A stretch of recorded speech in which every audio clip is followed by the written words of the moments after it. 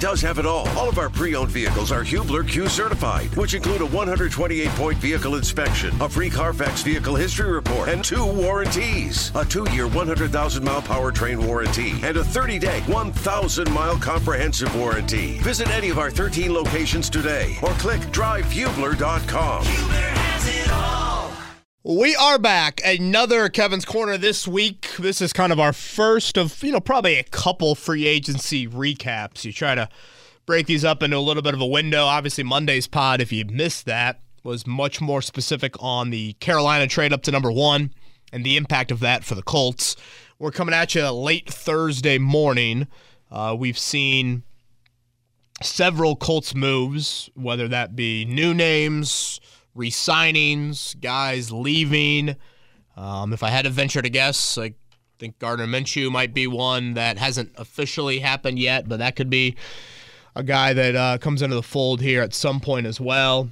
And again, as we record this, Eddie, you still have free agents in Paris Campbell. Yannick Ngakoue, you would assume, would not return. Rodney McLeod is also a free agent. He played the 3rd most defensive snaps for you last season. Does he still want to play at the age of 32? I think that would be a question as well.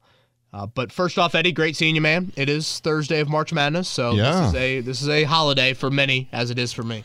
I would agree. I wish we could have the day off, but you gotta do your work. But on the Paris Campbell front, before we really dive into Stephon Gilmore being traded and the signings that the Colts have made thus far, have you heard anything regarding Paris Campbell and the level of interest in returning to Indianapolis? And is there right now a clear favorite in his mind?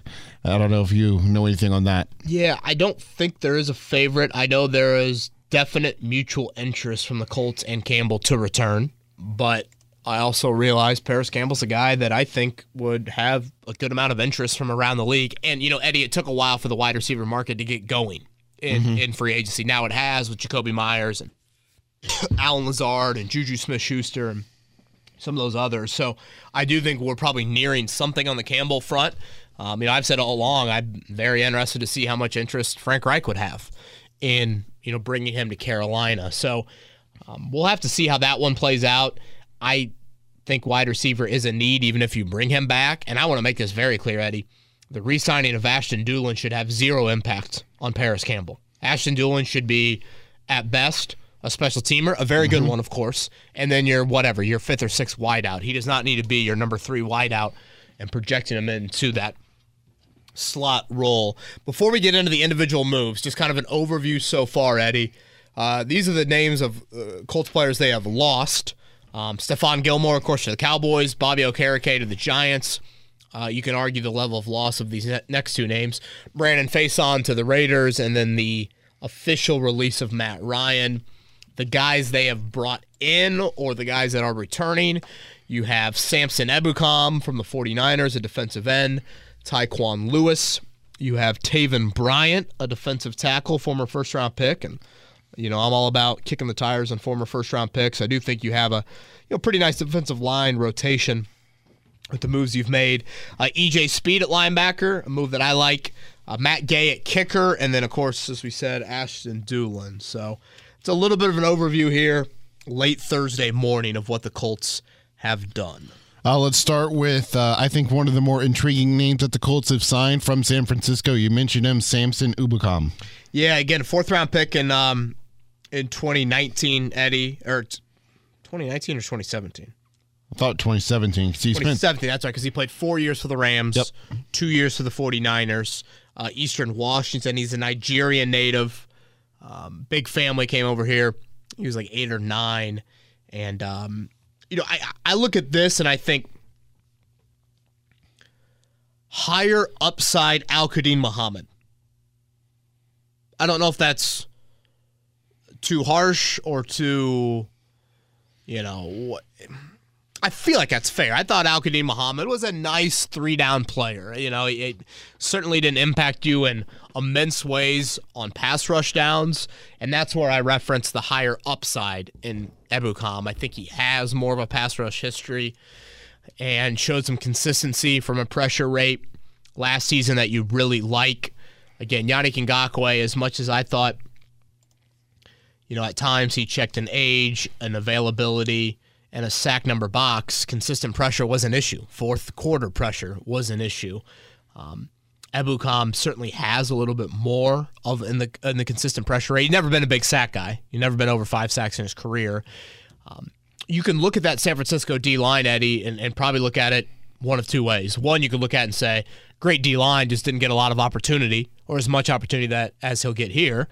Or you can look at it and say, he had the Defensive Player of the Year opposite him. Yeah. He's not going to get as many single teams as he did playing opposite Nick Bosa. So, again, I look this as your starter opposite Kwity Paye. Got some really nice athletic traits that you like, and that comes back to me, the higher upside, a little bit more juice as a pass rusher than Al-Qadim Muhammad was for this team. You like his durability throughout his career. He's been really durable. He started all 15 games he played in last year for the 49ers. I think he's missed just 2 games in his entire career, so that's 6 seasons. 3 years, I think it was $27 million on that front. Yep. So it's a notable contract. And when you look at the Taven Bryant signing, again, I expect him to be a rotational defensive tackle, provide a little depth, which was an issue behind DeForest Buckner and Grover Stewart last year. I mean, Eddie, when you start to put those names on paper, Ebukam, Grover, Buckner, Paye, and then the reserves, Tyquan Lewis, Dayo Odangbo, thank you, and then Taven Bryant, that's a nice 7-man grouping. I still think you lack maybe the dominant edge rusher or even the somewhat dominant edge rusher. Like, are you going to bet on anybody to get 10 sacks out of that group? No. Probably not. I think it's key to kind of have that or try and get that because that commands a little bit more individual attention from a game plan standpoint, and that can set others up. We'll see if Kwity Paye can get there in year 3. But yeah, I was good with this signing. Again, I think he's a guy that has proven himself from a durability standpoint. Chris Ballard, when he's dipped into defensive line free agency, I think he's found success. Mm-hmm. So I think credit deserves to be thrown out there. So yeah, I understand. Again, I was a little bit more of like, if you're letting Ngakoue walk, you still got to do something else. You can't throw all your eggs in the Kwity Paye, Dayo Odangbo basket. This is alleviating some of that, which I think was smart. Samson Ebukam, 6'3", 245. Unique Ngakoue, 6'2", 246. And I would say 246 is very wishful thinking on Yannick Ngakoue. I think he was more hovering around 230, to be totally honest with you. Ebukam looks like just has a little bit more on his frame than Ngakoue has. So, again, that's where I think you're going to get more of a 3-down presence from him. Whether it's audiobooks or all-time greatest hits, long live listening to your favorites. Learn more about Kisqali Ribociclib 200 milligrams at KISQALI.com and talk to your doctor to see if Kisqali is right for you. Now, the most polarizing signing, I think, to start free agency for the Indianapolis Colts will transition there. Matt Gay, he gets 4 years, $22.5 million, which is the largest free agent contract by any kicker in the history of the National Football League. Yeah, and I think I really have no issue with this signing, Eddie. I think a couple things to note. First off, I think not a lot of kickers hit free agency that have that resume, so I think that probably plays into why it's the biggest one you've seen. I look at it like this. You took an issue for this team over the last 4 or 5 years, and you got 1 year of steadiness out of it with Chase McLaughlin, and you said, all right, let's try and take it from steady to a strength. And that is what you're thinking with Matt Gay. I think the other thing you have to point out, Eddie, this move shouldn't and it can't impact other moves that are more pressing. That's the key. And that's, I think, the worry for some. And it's understandable because we've seen how Chris Ballard has operated in prior free agencies. But again, this move, it should not and it cannot impact your decision-making at corner or offensive line or wide receiver or backup quarterback, other positions that are of need and of higher need for this football team. I've always thought this about Matt Gay. I'm like, that dude is a thick kicker. Mm-hmm. He is a He's a stocky boy. Obviously the stat that stands out the most is his career percentage. It's 87.5. That's fifth all time in NFL history. That sticks out. It's a 4-year deal. Eddie, you would like to think in year 3 or year 4 of having Matt Gay, that dude is kicking some big kicks in December and January for you. Yeah. So that, I understand that part of it. And when I say big kicks, obviously I mean playoff type kicks. He had the rough rookie year. He was a 5th-round pick. And I always said this about Chase McLaughlin, Eddie. And I feel for Chase McLaughlin. He's made Indy his home. He's a Midwest guy. He's bounced around to a lot of teams. He did just about everything he could last year. Just about everything he could. But, Eddie, when you watch Chase McLaughlin kick, it's not the prettiest. And if you look at the back of his baseball card, last year was the outlier. So that's the question that you have of, like, he's not the most high-ceiling kicker. Whereas Matt Gay was a 5th-round pick coming out of college. So, that's a high round for a kicker. So there's always been the intrigue in Matt Gay. And he had the rough first year in Tampa. He was kind of a COVID practice squad guy here. You remember during that 2020 season, you had kickers and quarterbacks on the practice squad just to, be insurance. He was that for a couple months here. And then he's been at the Rams, obviously kicked in the playoffs, obviously kicked in the Super Bowl. And you look at the last 2 years, Eddie. 2021, during the Super Bowl year, 32 of 34 on field goals, 48 of 49 on extra points, Pro Bowler. Last year, I don't think he missed an extra point last year. 28 of 30 on field goals. The 2 misses were from 51 and 61. 17 of 23 in his career from north of 50. Those are pretty darn good numbers when you look at it. In the postseason, I want to say he's 12 of 14 in his career. So that's, very respectable as well. So, again, I feel for Chase McLaughlin, not only for what he did last year, but go back to what he did in replacing Adam Vinatieri late in that 2019 season. That's a pretty big deal, and having to be the first guy to kick for Adam Vinatieri. And I thought he was pretty steady then. But if you really want to get technical, he has struggled outdoors. And I think you look at some of those kicks and think, man, that was, boy, he's starting that slice, 5 yards out of the uprights and kind of slicing in there. Whereas you just watch Matt Gay kick it, and it's a little bit more natural. And I know we're getting into, really in-depth stuff, and there's an element of, should that matter? Should the pretty matter? Should the arc of a kick matter? Shouldn't it just be about the result? Yeah and no. I mean, yes, to a degree, but when you're thinking high potential, when you're thinking Pro Bowl level player, I do think you have to keep in mind Matt Gay has always been thought of as more of a high potential kicker, and has proved it the last 2 years, whereas Chase McLaughlin, you look at this past season as a bit of is this the aberration? But, Eddie, I will repeat it again. And this is where Colts fans, and I mean, you texted me early on Wednesday morning after this deal. This cannot and should not impact your decision-making elsewhere. The last thing I want to hear from Chris Ballard later this offseason was, you guys complained about us making moves. We signed a kicker, and we made, that can't impact it. No. You can't. Was it a need to take from steady to great? Sure. But it also was probably 6th or 7th on the list. It can't impact the stuff above it. So that's where I understand Colts fans with that. But just in terms of pure, did the Colts get better at kicker? I would think with confidence you would say yes. Yeah, to me, there was one problem and then one thing I wanted to share on this signing. The problem I had was just the timing of it.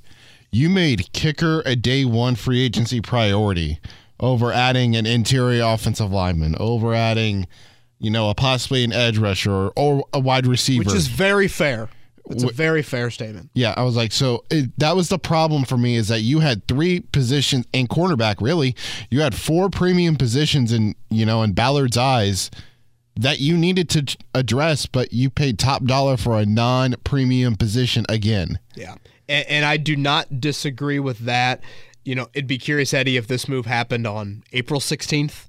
How would it be viewed? If this was the last move the Colts made in their free agency pursuit, would it be viewed in a bit of a different light? I think it would. Yeah, I know we're getting into a little bit more of Ballard overall free agency philosophy, but that is, you look at the list of the top 100 free agents. There's a good chunk of them already gone. Yeah. And yes, the Colts made a move at defensive end, which was a position of need.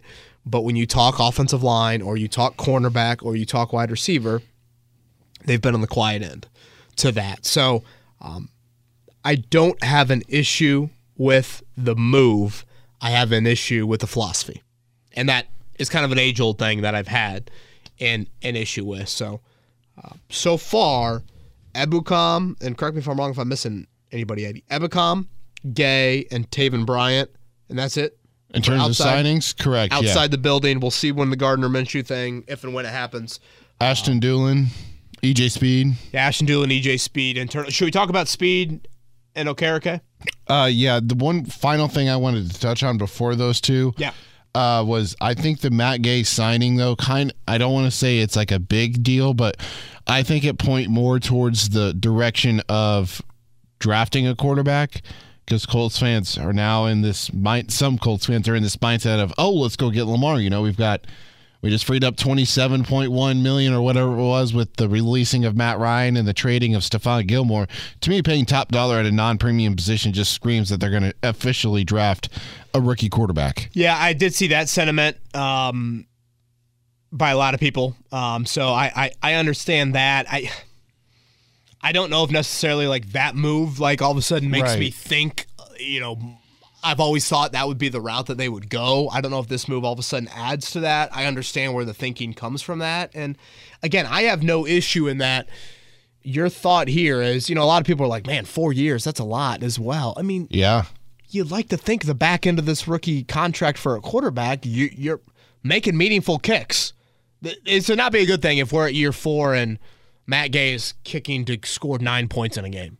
Yeah. So that is where I look at it. Let's transition to linebacker.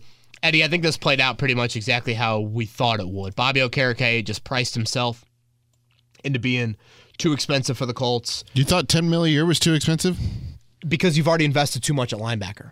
I'd rather have EJ Speed at $4.5 million than Bobby Okereke at $10 million, considering the finances you've made there. Again, nothing against Bobby. He's a fine player. Yeah. I really like EJ Speed, and Eddie, I really like EJ Speed as a linebacker. Like, I think there is still, when he was drafted out of Tarleton State in 2019, the thought was you're going to have to be patient with him. Quarterback, wideout, linebacker background, and a lot of development. I think he is a high-end special teamer that still has potential. I don't think you often say that about a lot of people. I'd also call him an insurance policy for Shaquille Leonard with potential. Again, I don't think you label a lot of guys like that either. So I like Speed. I like him at that price. Again, the most special team snaps of anybody. Now that I think about the other name that we haven't mentioned yet who's coming back, Tony Brown, late last night. Cornerback re-signed. He played the second most special team snaps for you last season. So you bring back your 2 top special team snap guys from last year, and I want to say like 6 of 7. Banagoo is the one that I don't believe will be back. So yeah, good for Bobby Okereke. It's a really nice payday. You aren't playing as many linebackers. You've invested too much, arguably. I don't even know if that's arguable. I would say you've invested too much at linebacker anyways. But EJ Speed back, Bobby Okereke walking. That checks for me. Sidebar question here before we get into Twitter questions. I do want to touch on the Gilmore trade too, but go ahead with the sidebar. The Samson Ebukam signing, 3 years, $27 million. Yes. Is that the largest contract Ballard has handed out in free agency? Wow, 3 for 27? In terms of overall money, not in terms of years, obviously, because Matt Gay gets What was 4. Jonathan Hankins? I know we're going back. Was that 3 for 30? I forgot about him. I want to say Autry was like 3 for, is it 8? 8 per year? Yeah, his was relatively cheap. What was Gilmore? 30. Yeah, 30. Hankins was 3 for 30? Yeah. Nice recollection there. Was that 2017 or 18? Let me pull it up. That would have been 17. So that was that first one with John Simon and Jabal Sheard. Yeah. That was the retool from the 3-4. That was the total remake. Well, that was coming in the next year when you made the permanent switch to the 4-3. I'm trying to think who else would be. I mean, Gilmore was not at that level. 2 for 20. He was 2 for 20, right? Yeah, that sounds right there. Again, a lot of these deals have been kind of on the short term, just in length. Ebron, short on length as well. Let's get into Gilmore, okay? Stephon Gilmore to Dallas for a 5th-round pick plus, $9.9 million in cap savings. Eddie, when I first saw the move, two things. I first thought, boy, this would have been nice to do at the trade deadline last year, and maybe the 5th-rounder becomes a 4th-rounder. Maybe the team's a little bit more desperate because they're in season. They think they have a chance. They're right there in the standings. We talked about that. You just fired Reich, all those things. I would have liked to have seen that done midseason last year, but nonetheless. The second thought I had was, this is a understandable but sad reality of where the franchise is at. Agreed. I understand the move. I 110% understand the move. But it kind of sucks, and it's kind of sad. You're not adding like the Cowboys. The Cowboys think that they're a player or two away. They're trying to make a run. So they absorb this cap. They give up the late 5th-round pick, and they get a player that probably doesn't have 3 years left, but him and Trayvon Diggs makes a hell of a cornerback duo. Oh, yeah. And it was just kind of on top of like what Carolina did last Friday, Eddie. You're just in a very, I would say, dejected state for this franchise. And for people in our age ranges, it's a very foreign feeling for the franchise. Ballard himself has not made moves like this. Will you trade away quality for cap savings? That's the biggest part of the appeal. The appeal isn't the 176th pick you got from Dallas. The appeal was the $9.9 million in cap savings. And then we just inevitably do this in this market, Eddie. And again, I co-host a morning show from 7 to 10 a.m. where we talk about a lot of Colts, but a little bit more than the Colts. The other thought I had, and this will be relevant to you with you producing Pacers games, I thought, is this the first admittance by the franchise of what the outlook is for next season? Is this the first time that their actions have said, damn, he's a good player. It's at a position of need. But you know what? We've got to have one eye looking towards past 2023. It is that kind of this. Because think about it in this realm, Eddie. 9.9 in cap savings. Ebukam is 3 years, $27 million, so 9 per year. I know it doesn't. The cap hits don't look like that, but just the math says 9 annually. So basically you're saying gone is Gilmore, 9 next year. Here's Ebukam, 9 annually, but we're stretching his contract out 2 more years. He's 5 years younger. It has a bit of a feel of like Karis LeVert, the Pacers trade to Cleveland, and then here comes Sabonis trade. Here comes the Brogdon trade. I don't know if we're there yet with the Colts. I don't know if Ryan Kelly and Kenny Moore are going to be next, but there's some merit there for them to do that. Kind of what Tennessee's doing, kind of what Tennessee has done from a bit of a stripping it down standpoint. So, again, I totally get where Chris Ballard's coming from with this move, and part of me thought for a second, did Stephon Gilmore quietly want this? Probably. That was going to be my point. I thought he deserved it last year at the deadline. But it's just, welcome to the Colts right now. Welcome to the Colts in March of 2023. It's weird. It's different. It's a bit of an unknown to a lot of the fan base. But you know what?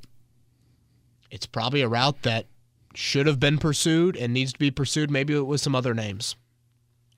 One of the guys that I know that listens to the pod, who I consider a friend, he texted me after the signing went down 2 different things. The first text that he sent me was, it was a great trade by Ballard simply because Carolina acquired Gilmore from New England for his 7th, not just the year before. He signed here in Indianapolis. And that was midseason. And I think health played into that, along with a little bit richer contract. I think it's a little bit more manageable. But that is a very good point. The second one was he traded Gilmore to Dallas to play Dallas. Flowers. Oh, gosh. Boy, my head wasn't there. I got it. I laugh. I'm laughing inside. That's good. Playing time, Eddie, think about it. Gilmore was over 1,000 snaps for you last year. Faison was over, I think he was your third corner. I think he played more than Rodgers. So if you look at it, I want to say Gilmore plus Faison was right around 1,500 cornerback snaps. Does this mean Kenny Moore stays? It's a good question. If you lost Kenny, that would be 2,200 cornerback snaps gone. Rodgers played, I think, around 400, and Flowers played a little over 100 to end the year. So when you look at it in that realm, we've always thought corner was a need. It just has risen in how big of a need. Now, the good news is pretty good cornerback draft class. That's the sound of it here in 2023. We'll see how things play out. Return of the Rock. Yeah, I was going to say, I saw the Rock You-Seen stuff on social media. I would not be opposed to that. I do want a hat tip to Stephon Gilmore. Eddie, when the game's on the line, who's going to close? Who's going to make plays? Gilmore did it. I love how he goes about his business. I love the way he plays corner. The raw athletic traits are not as there for him anymore. He's a technician. He is I watch the wideouts we play on Instagram in the offseason work out. They're going to post their workouts. I want to see how they come out of their breaks. I want to get a little bit of an intel on that. That is beautiful to get into that aspect of it.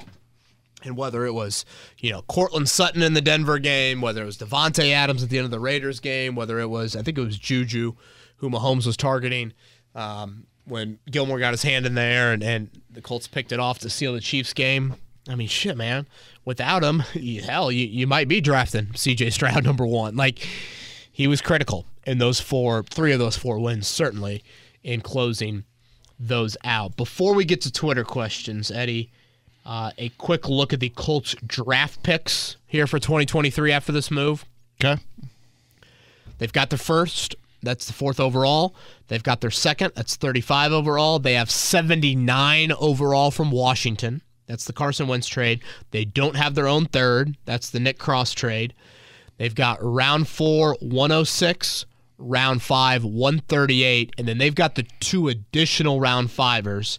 Nyheim Hines, 162. That's from Buffalo. And then the Gilmore, round 5, 176 from Dallas.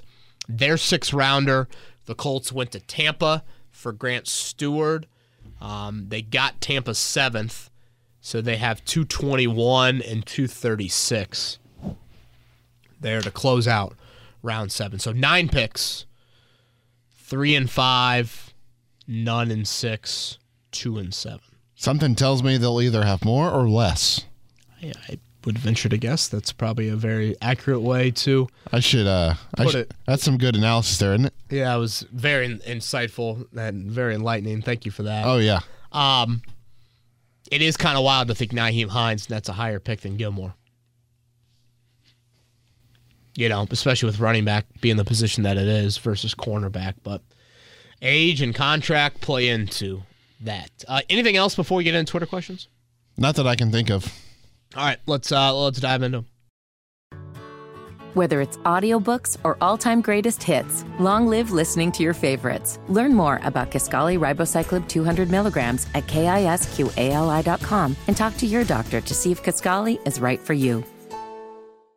Rodney's up first, and he asks, does the Matt Gay signing indicate that the Colts may be, in fact, considering Lamar Jackson as a quarterback option or some other free agent quarterback? I'm not sure why you would give record money to a kicker like Matt unless you are trying to win right now. Or do you believe that they can do that with a rookie quarterback? Thanks, my guy.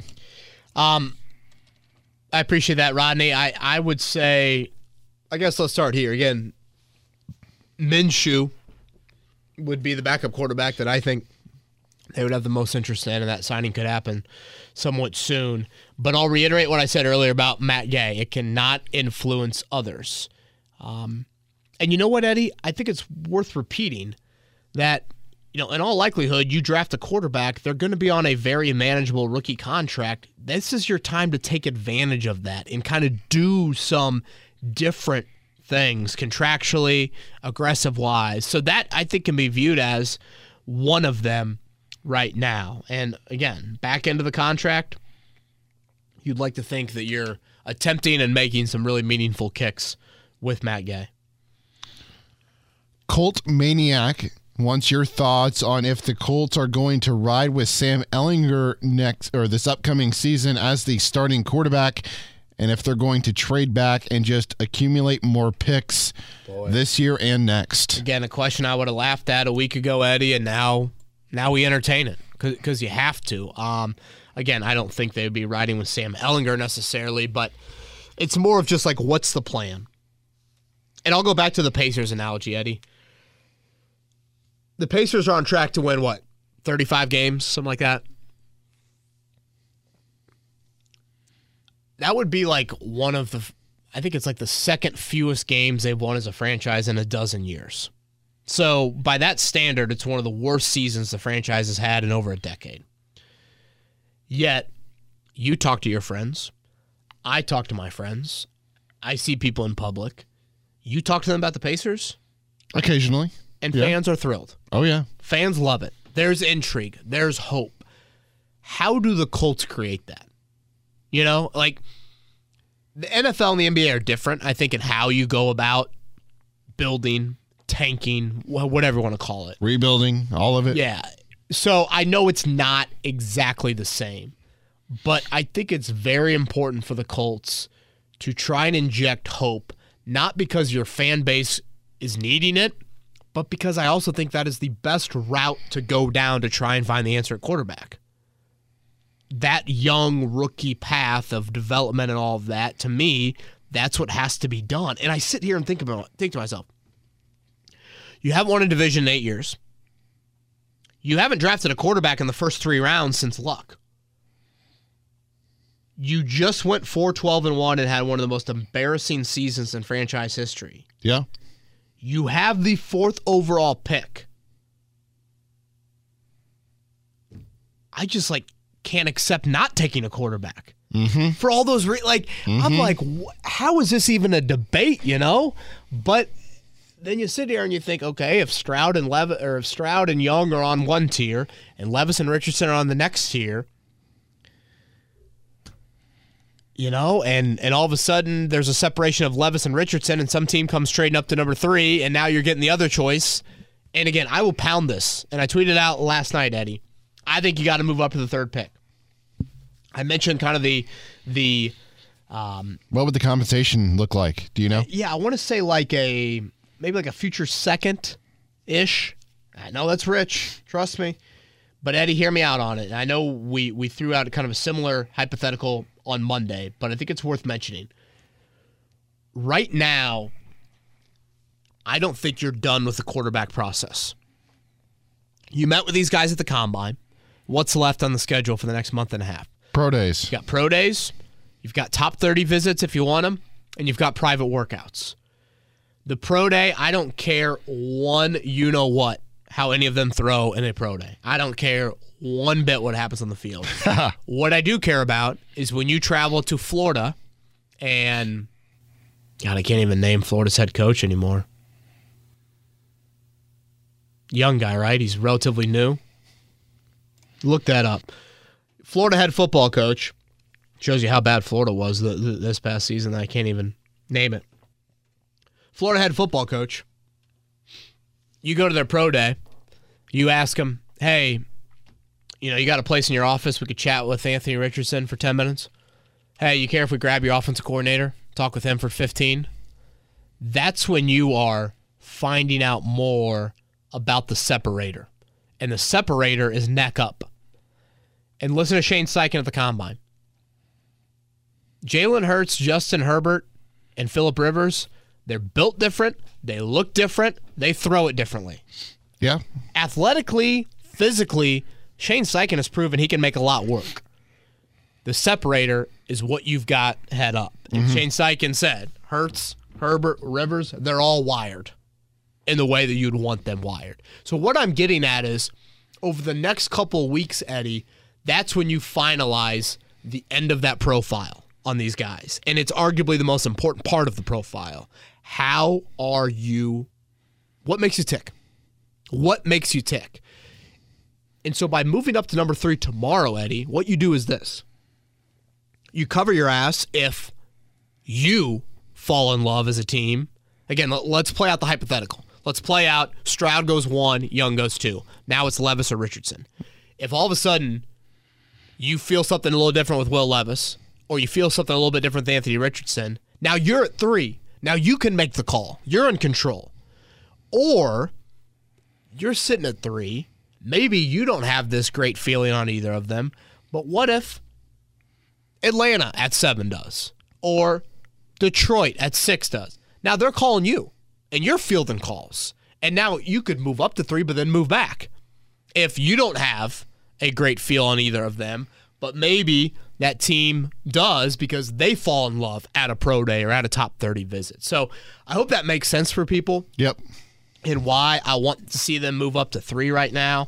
I know I'm kind of getting a little bit off track with the original question, but it is something that I wanted to mention again. While you were talking there, 2 things kind of struck my mind. Uh-huh.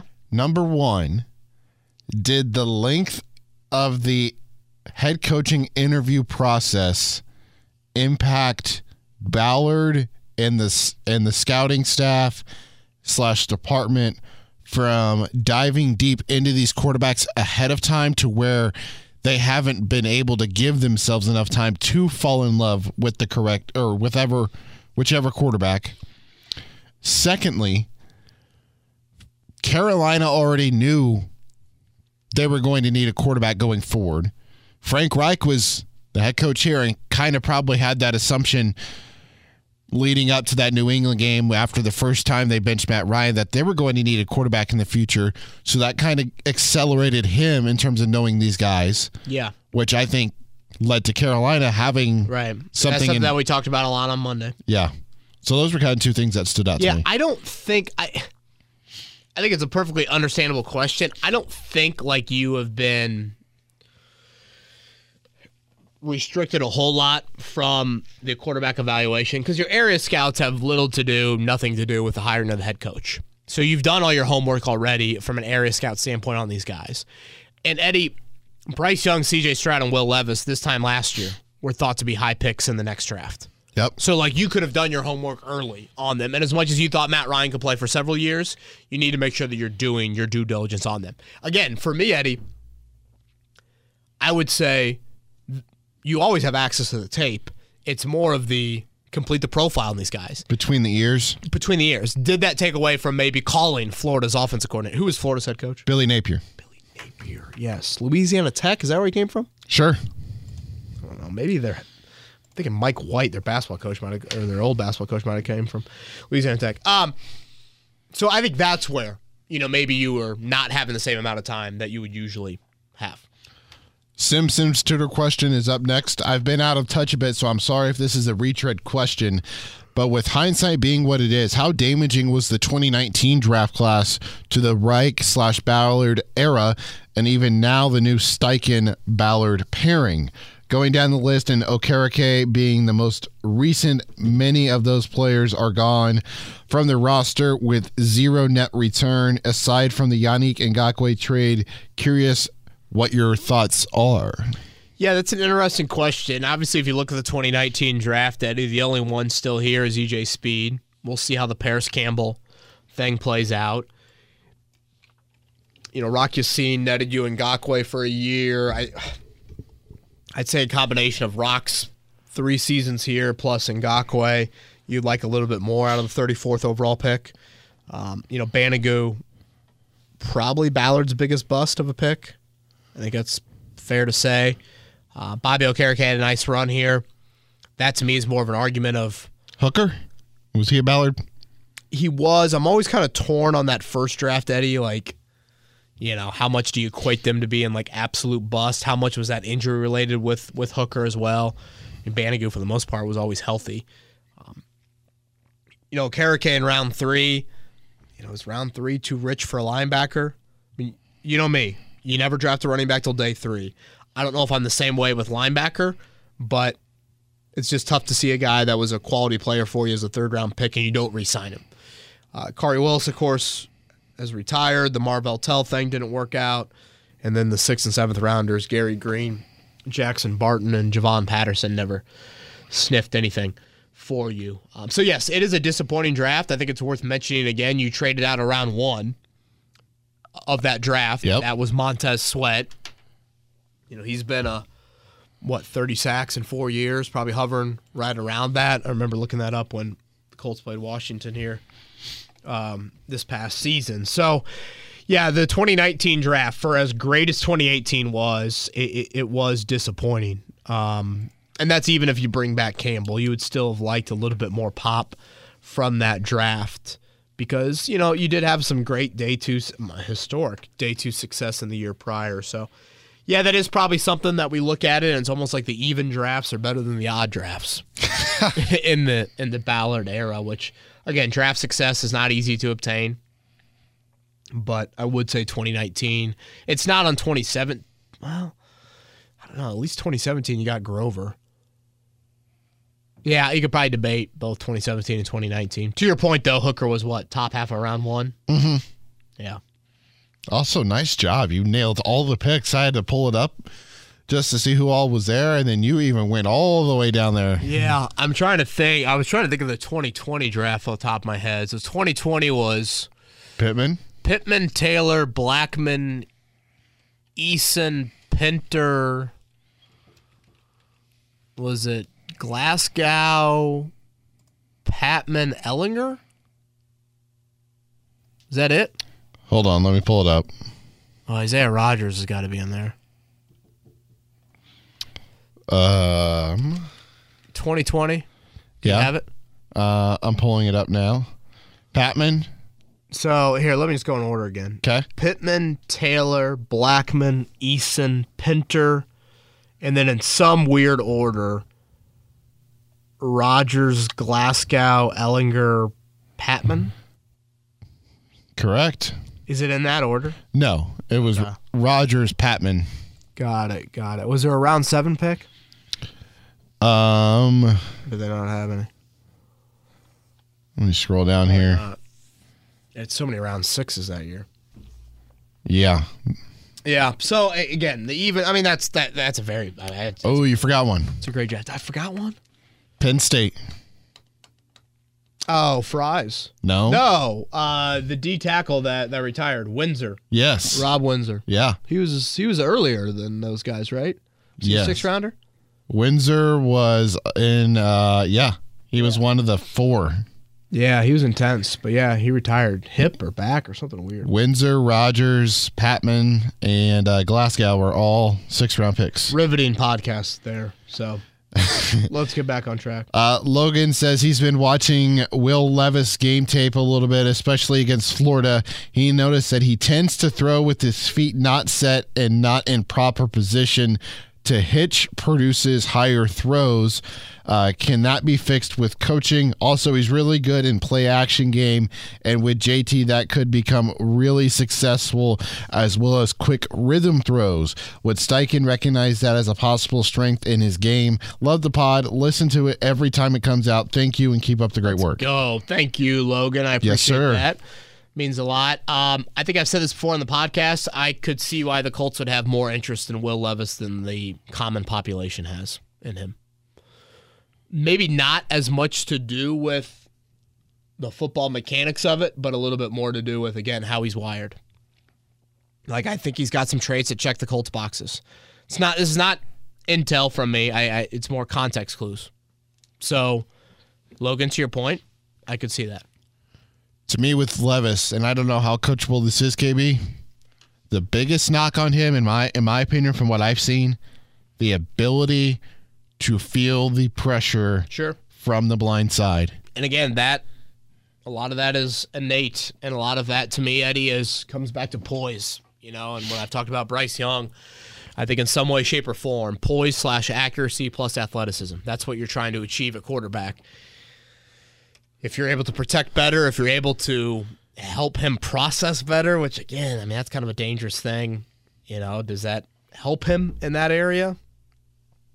It's a little nervy. That was very coach speak of you. You said poise plus athleticism / what? Poise / accuracy plus athleticism. You forgot the equal sign, and then you would be like Coach right there. You'd be Coach Bowen. Right there. Is that my Coach Rick Venturi impression? I guess so. I mean, you just need some kind of cliche, equals whatever. Yeah, Morse Reservoir All-Star. Yeah. Akeem would like to know, would you trade the 4th overall pick for the 6th overall and 18th overall, then take Anthony Richardson and then an edge rusher or wide receiver with the 18th pick? Thanks. Yeah, and I think, to be fair to Anthony or to Akeem, I think he sent this in a little while ago before Richardson kind of blew up, and maybe it was thought that he could go a little bit later. First off, moving from 6 to 4 would cost you 18. I would have to look closer at that draft chart, but I think it's worth mentioning again, Eddie, that right behind Indianapolis, you have Seattle with the 20th, and you have Detroit with the 18th. Part of me is like, they could trade up. They could trade above the Colts. They could get to Arizona at 3. The other part of me is that where Hendon Hooker's going? Does Hendon Hooker go 18 to Detroit? Does he go 20 to Seattle? I could see that for the 5th-year option. For the 5th-year option, less to do with him as a project. I know he's coming off the ACL, but I think a lot of people think he could play pretty early. Obviously, in Geno Smith and Jared Goff's case, you don't necessarily need that early. I think most people viewed Seattle and Detroit as more of the Richardson types, sit for maybe 2 years and kind of look at it from that end. As far as the other areas of need, again, wide receiver certainly, and then I think corner is almost overtaken edge in terms of position of need. I agree. I didn't know if you were done or you're going to keep going. No, all done. What do we got? How many more we got? I've got 2. Drew and Andrew. With the offense, with the offseason officially here, it's pretty obvious that the Colts will take a quarterback in the 1st round.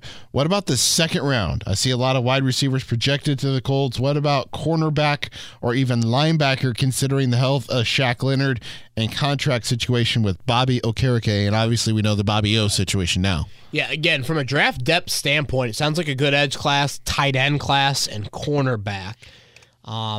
I could talk myself into probably all of those, especially edge and corner, more so corner.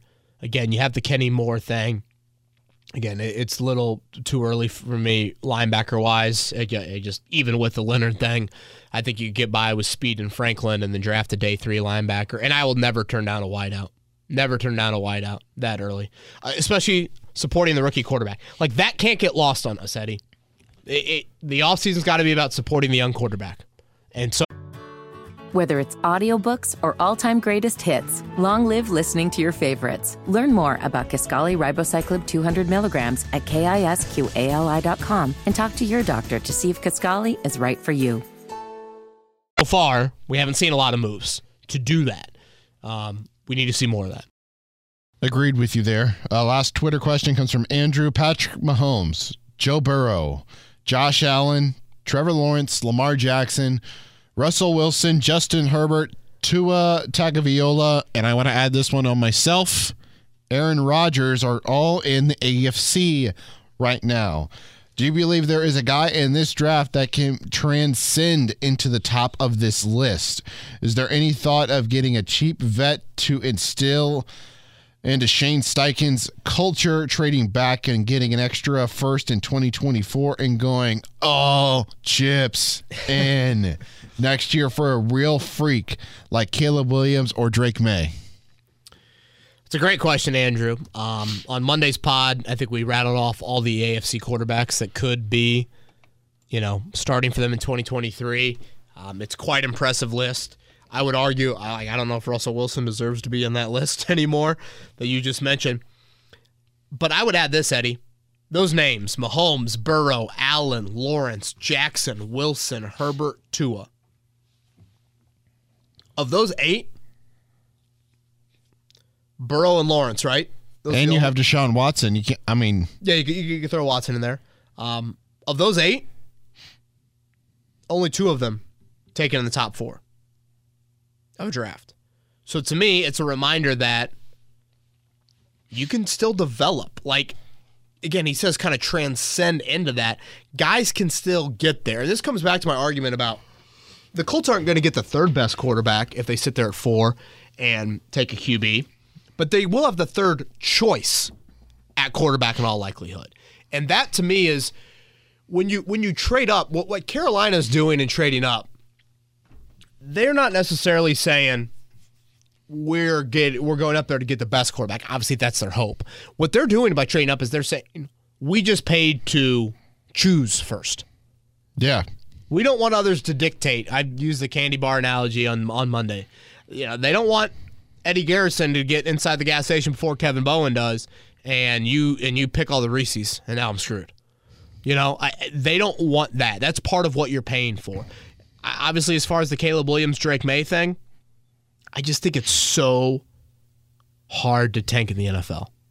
And it just takes one team to be worse than you. Mm-hmm. And if they're worse than you, they probably need a quarterback. And what if one team just has a quarterback that gets hurt? Yep. Early in September. And the Colts play in they still play in the AFC South. Yeah. I mean, Tennessee and Houston. I mean, the Colts, if they went and played them tomorrow and Gardner Minshew was under center, the Colts would probably split those 4 games. So it's not like you're going to go winless. And obviously they're going to get other wins on the schedule. And Shane Steichen, that's the last thing he's going to be wanting to do. So, again, understand the question, but that's kind of how I view it. Who's the best quarterback in the NFC now? Is it Dak? Jalen Hurts? I think it's Hurts, but Justin Fields? Eddie, if you listed out the top 32 quarterbacks in the NFL. Kirk Cousins? Yeah, I mean, it's definitely Hurts, but if you list out the 32 Brock Purdy? Quarterbacks in the league. Kyler Murray? 90% of them are going to come from the AFC when you're making a top 12, top 15 sort of list. All right, Stafford? We'll see him come back from injury. We'll see how the news cycle flows here over the next few days. I'm guessing Monday we'll come back with our next pod, but wanted to make sure we gave you a little bit of an update as we've seen some moves around the league so far.